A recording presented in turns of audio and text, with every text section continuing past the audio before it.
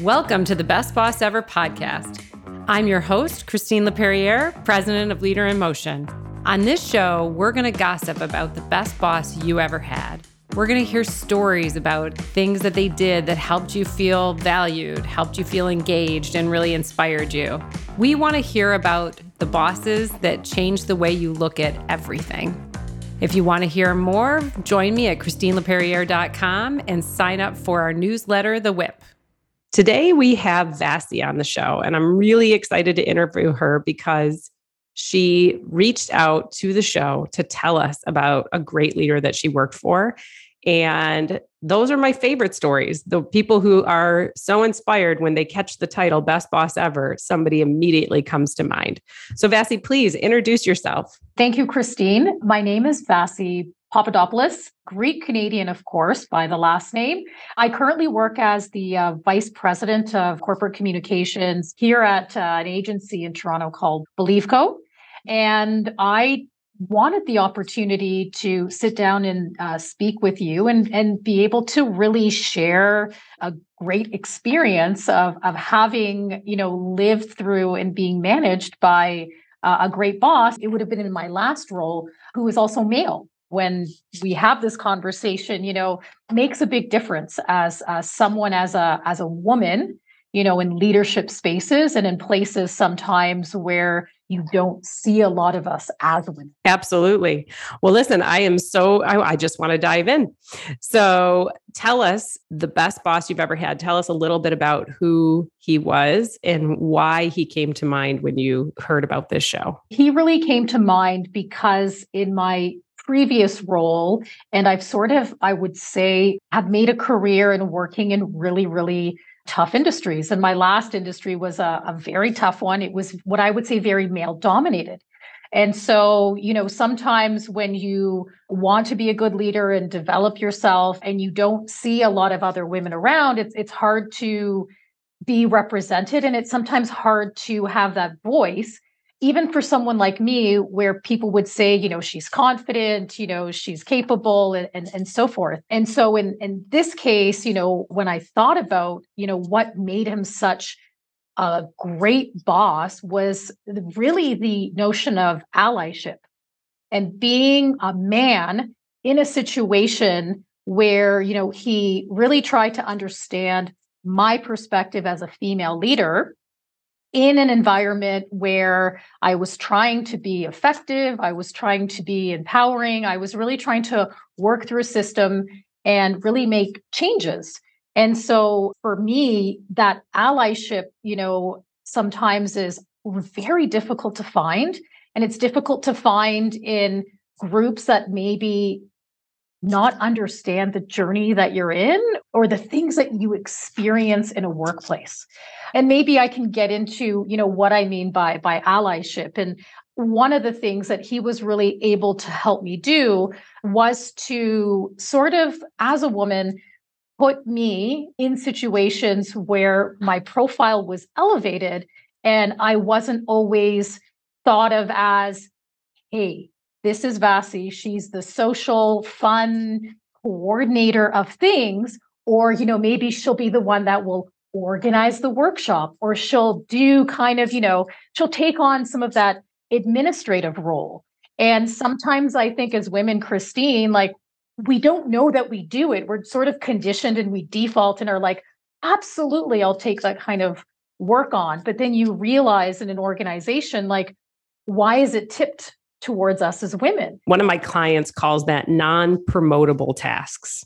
Exactly. Right? They're the tasks that we raise our hand to help with. And we're like, yeah, we'll organize the workshop. We'll pick up the birthday cake, but they're non-promotable tasks. So it's a whole extra workload.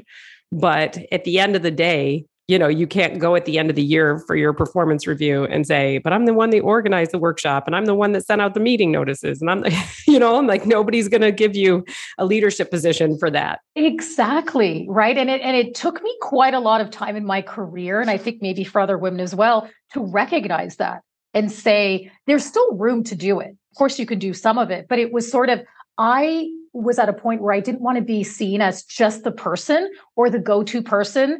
And to be very blunt, to be on the social committee, and go organize this and organize that. And, I had a conversation with this boss, with him, and I said to him very openly, I don't want to be this person all the time that's default put into these situations because of my personality and who I am and what I project. Like, I am more than that. I'm smart, I'm capable, I have a good skill set. That's why you hired me. And so after that conversation, one of the things he was able to do for me was there was an opening in our company's pension board. So, I was working at a very large multinational. We've got this pension board where you need directors internally from various areas of the organization.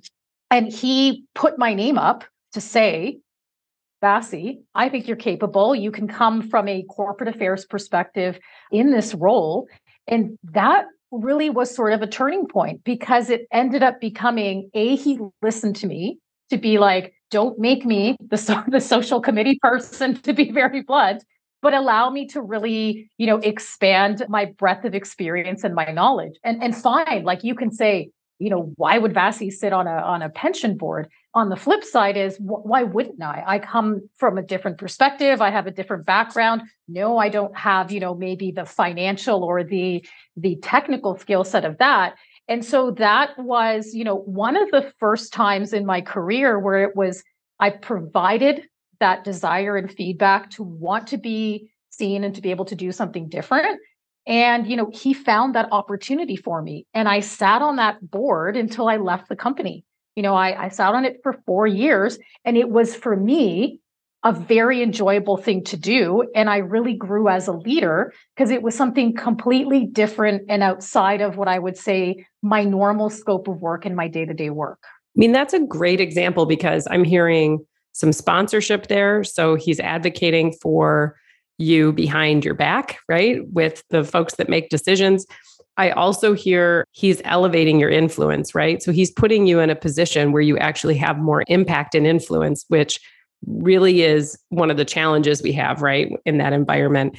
And third, I think what's really neat about this is I have lobbied time and time again that if we really want to drive the diversity and inclusion agenda, we need to build amazing bosses. It doesn't matter if they're men, women, green, blue, black, we don't care. We just need amazing leaders. So what happened there is you having an amazing boss just helped retain you, helped grow you, and then probably opens the door then for other people that want to join the organization. They now look up and see someone that looks like them, right? And so it creates a culture change. But we don't need, a lot of people perceive that women need to be the driver of DEI or people with diverse backgrounds. And I actually argue quite the opposite. We need amazing, best boss ever male leaders who can sponsor and be allies for anybody. Absolutely. And I think that's what's always missing from a female perspective is that we take that burden on ourselves and think, hey, you and I, Christine, we're women. We have to be the champions all the time. We have to push the agenda. But the way a lot of structures are built and systems are built, that's not the case. Like, I find that also exhausting. Like, I mean, you do have to develop self-advocacy, but you also need a network of people, especially a good boss, to then be your champion and your advocate. And in this specific example, that's exactly what he was. And it was like, I hear where you're coming from. You don't want to be known as X. And then he was able to find something that said, something that'll stretch me, give me profile, and something that was also enjoyable where I could learn more. And that was really like a good aha moment for me. And I think sometimes men leaders feel like, what is it that I can really do for maybe a woman or maybe like a person of color or somebody that is not reflected in the organization? And all I want to say is, this is a perfect example of something very basic and small that is allyship. Sometimes the gestures don't have to be grand. They don't have to be sweeping. They have to be little changes where you're able to influence in areas where you can. So then the reflection of that employee base changes over time. It's amazing. And what other stories do you have? I mean, tell me more about this leader and their ability to demonstrate allyship. I mean, that's such a big word. And just like you said, it's very hard for people to picture, what do I look like if I'm being an ally? Yeah, I think the other piece in parallel with this notion of like, putting me into different spaces, when I was working at the company at the time, I've always had it in me to want to do my executive MBA. And that would have been a like probably 4 or 5 years ago now. And at the time, I kept thinking like, Christine, how do I do this? Like I'm working, I have a good career, I had a young son, probably 5 or 6 at the time. How am I able to, fulfill this dream of greater education and still be able to work? And, again, this is where I went to my boss and said to him, I really, really want to do this. I don't know if I can. I'm torn between I've got to do the program that takes 18 to 20 months. I have to make sure work is taken care of from your perspective. I have a son and a husband. They need to be okay with this. And what he was able to do for me in that case, and I graduated. I did my executive MBA. I graduated in 2018. He was again able to create the conditions where I was able to do the program. He had done an MBA himself, which was great. So he understood the program. He provided a letter of recommendation, as part of the sort of selection process. But what he also did is that he and I had set up sort of a space or a system where, if I needed the 4 days of the month to do the program, he was accommodating about that. As long as I did my work, and there was a balance between that, I was able to do the Thursday, Friday, Saturday, Sunday studying. And he went even so far to say, you know what, those are not days you necessarily, maybe I shouldn't share this, but you don't need to bank as vacation. They're all part of your learning and development. So a lot of companies would come to you and say, hey, you want to do, this training for X amount of time? That's on your time. And so we had that sort of agreement that he would give me that time to do it. And Amazing. So right from the beginning, it was a comfortable situation where, like, again, that's allyship. He was able to provide an environment and a system that worked.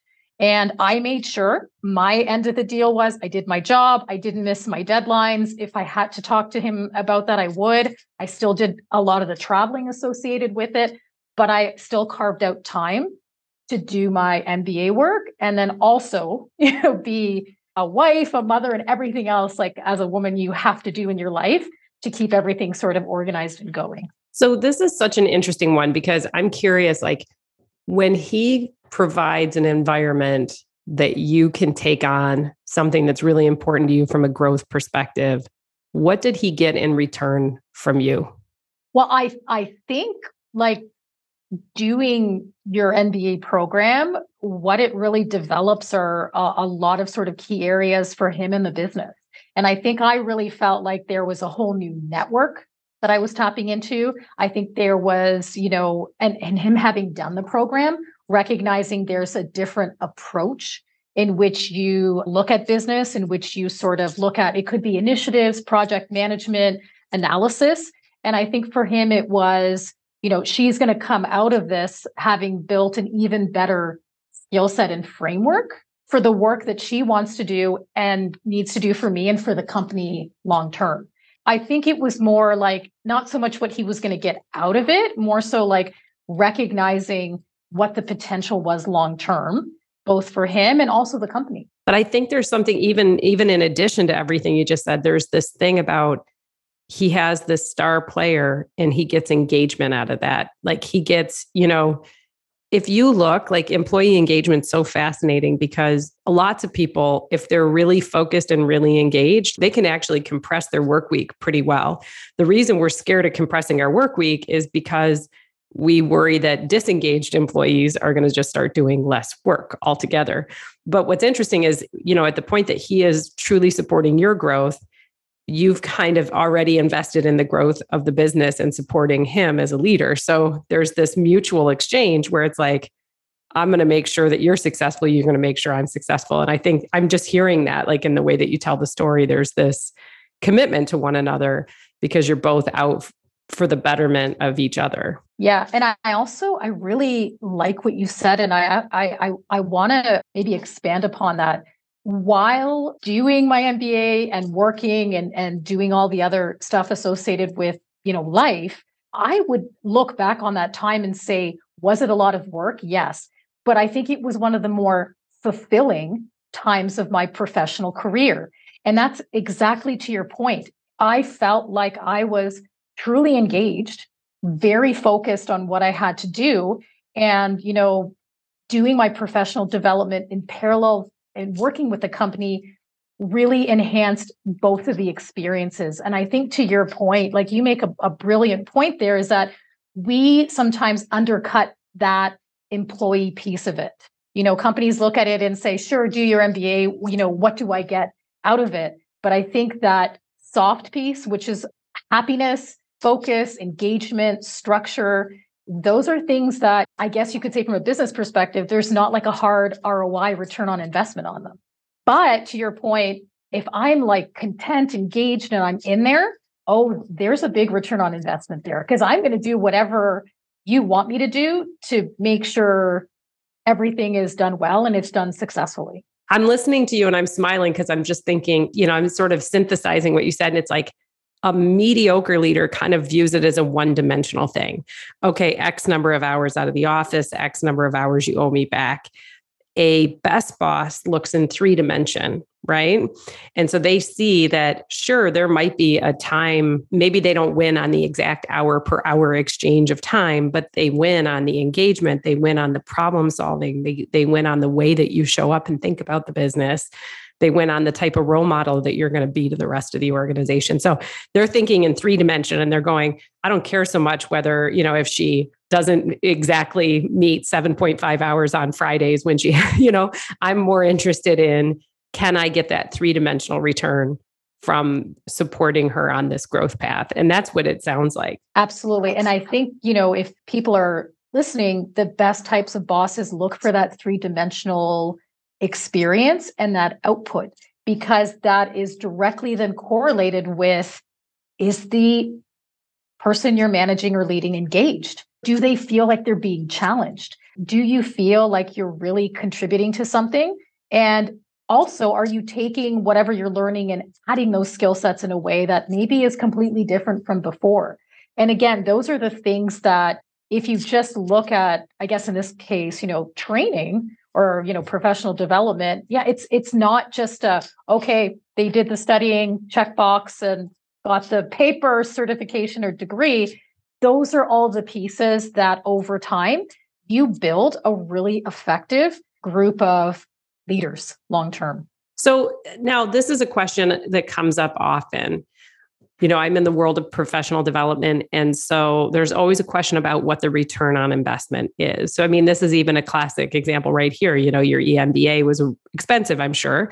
And, if you think of what is the return on investment of working for a best boss, like what does a business get at the bottom line when they have a leader like this leader that you worked for? Oh, for me is productivity and hard facts. It's like productivity. That these people, if you really want to work for this boss, they're going to put in the time and the effort and the hours regardless. I think on more like the soft facts, I guess, from a business perspective, it's like you have an engaged group of people, or at least in my case, where you build trust, you build loyalty, and you build like an environment where you go, I like to work here, and I want to be engaged. And Christine, that's really hard to find, and you've seen that with the pandemic and with people changing jobs and doing an assessment and reflecting on like, is this what I want to do and so forth? Because that's really the ROI for me at the end of the day are those pieces as opposed to like the productivity. Because if you have those pieces, the productivity will always come. It works sort of in parallel with the trust, the loyalty, the engagement. I'm content. I feel like I'm part of something. Absolutely. That's great. Let's talk about consistency again. Yeah, you were talking about during the pandemic, how much this idea of consistency started to shine through to you.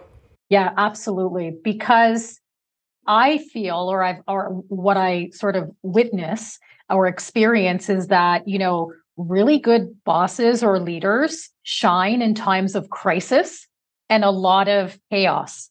It's really easy to lead a company or a group of people or a project when things are going very well. right? Of course, we can all be superstars that way.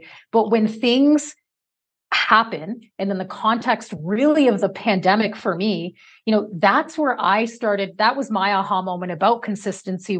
It was really fascinating for me to explore and observe leaders and how consistent they were in a time where we had no information, no data, things could change tomorrow. You're running this and you're running that. And I walked away, 2.5 years later going, it was very interesting to see the people that really, I would say, shone, like they really stepped up and leaned into the consistency and really led. And then others that I was like, that was interesting to watch. And that was for me, that's why I raised this notion of consistency. You really see it in times of crisis.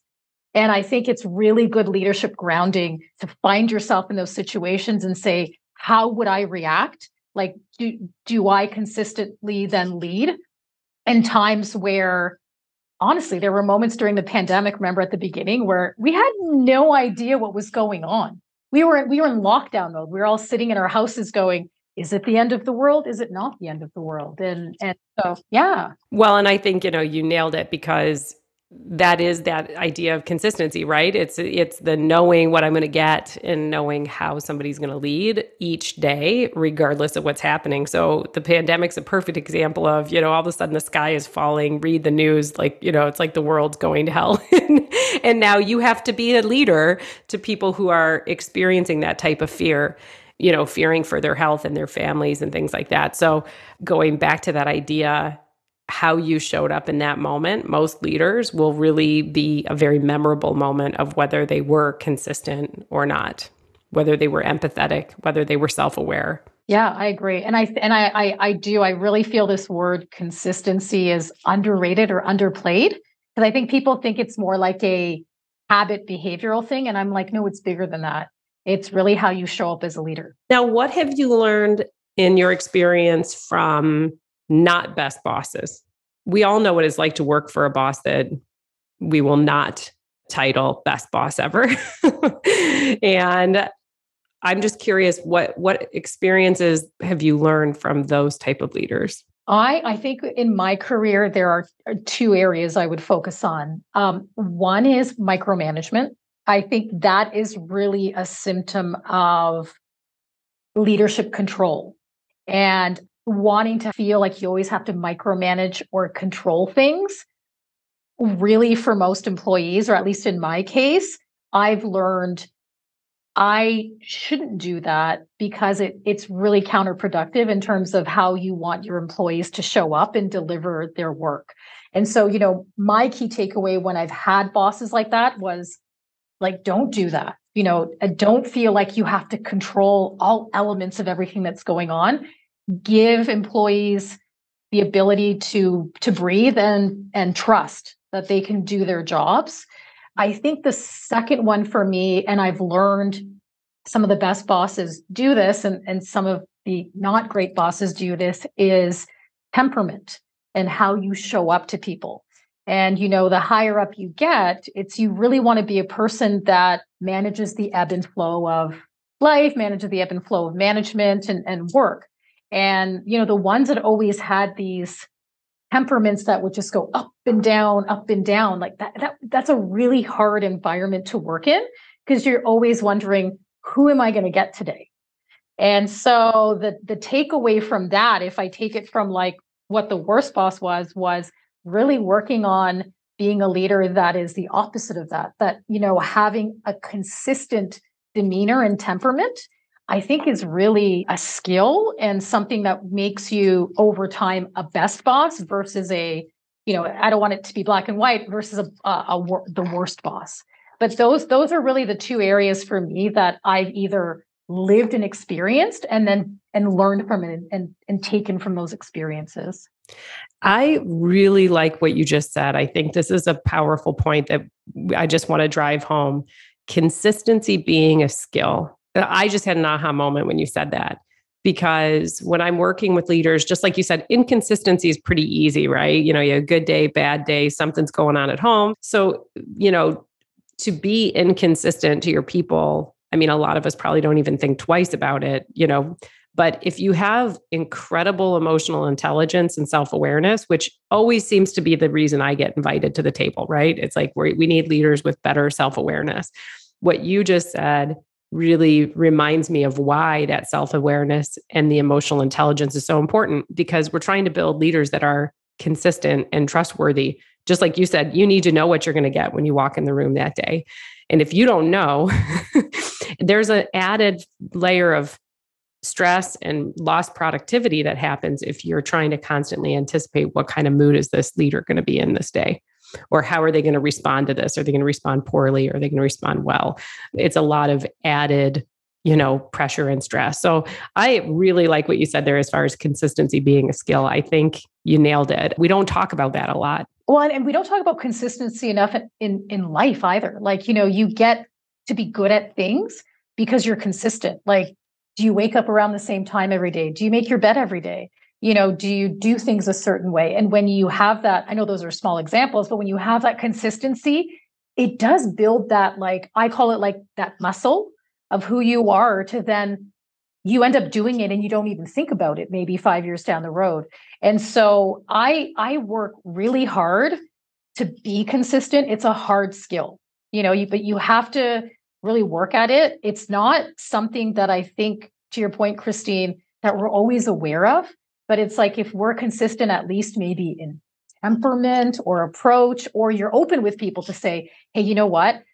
I'm probably not having a good day today. Just know that and communicate it. But at least you're then consistent to know that, things maybe haven't bothered me the last 3 days, but I'm just not having a good day today. And I'm with you. I think we don't focus on that at all in leadership. And we get a lot of leaders in positions where they're really not consistent. That's such a fantastic point. I think for anybody that's listening, I feel like, when you walk away, go spend some time asking yourself, how consistent are you?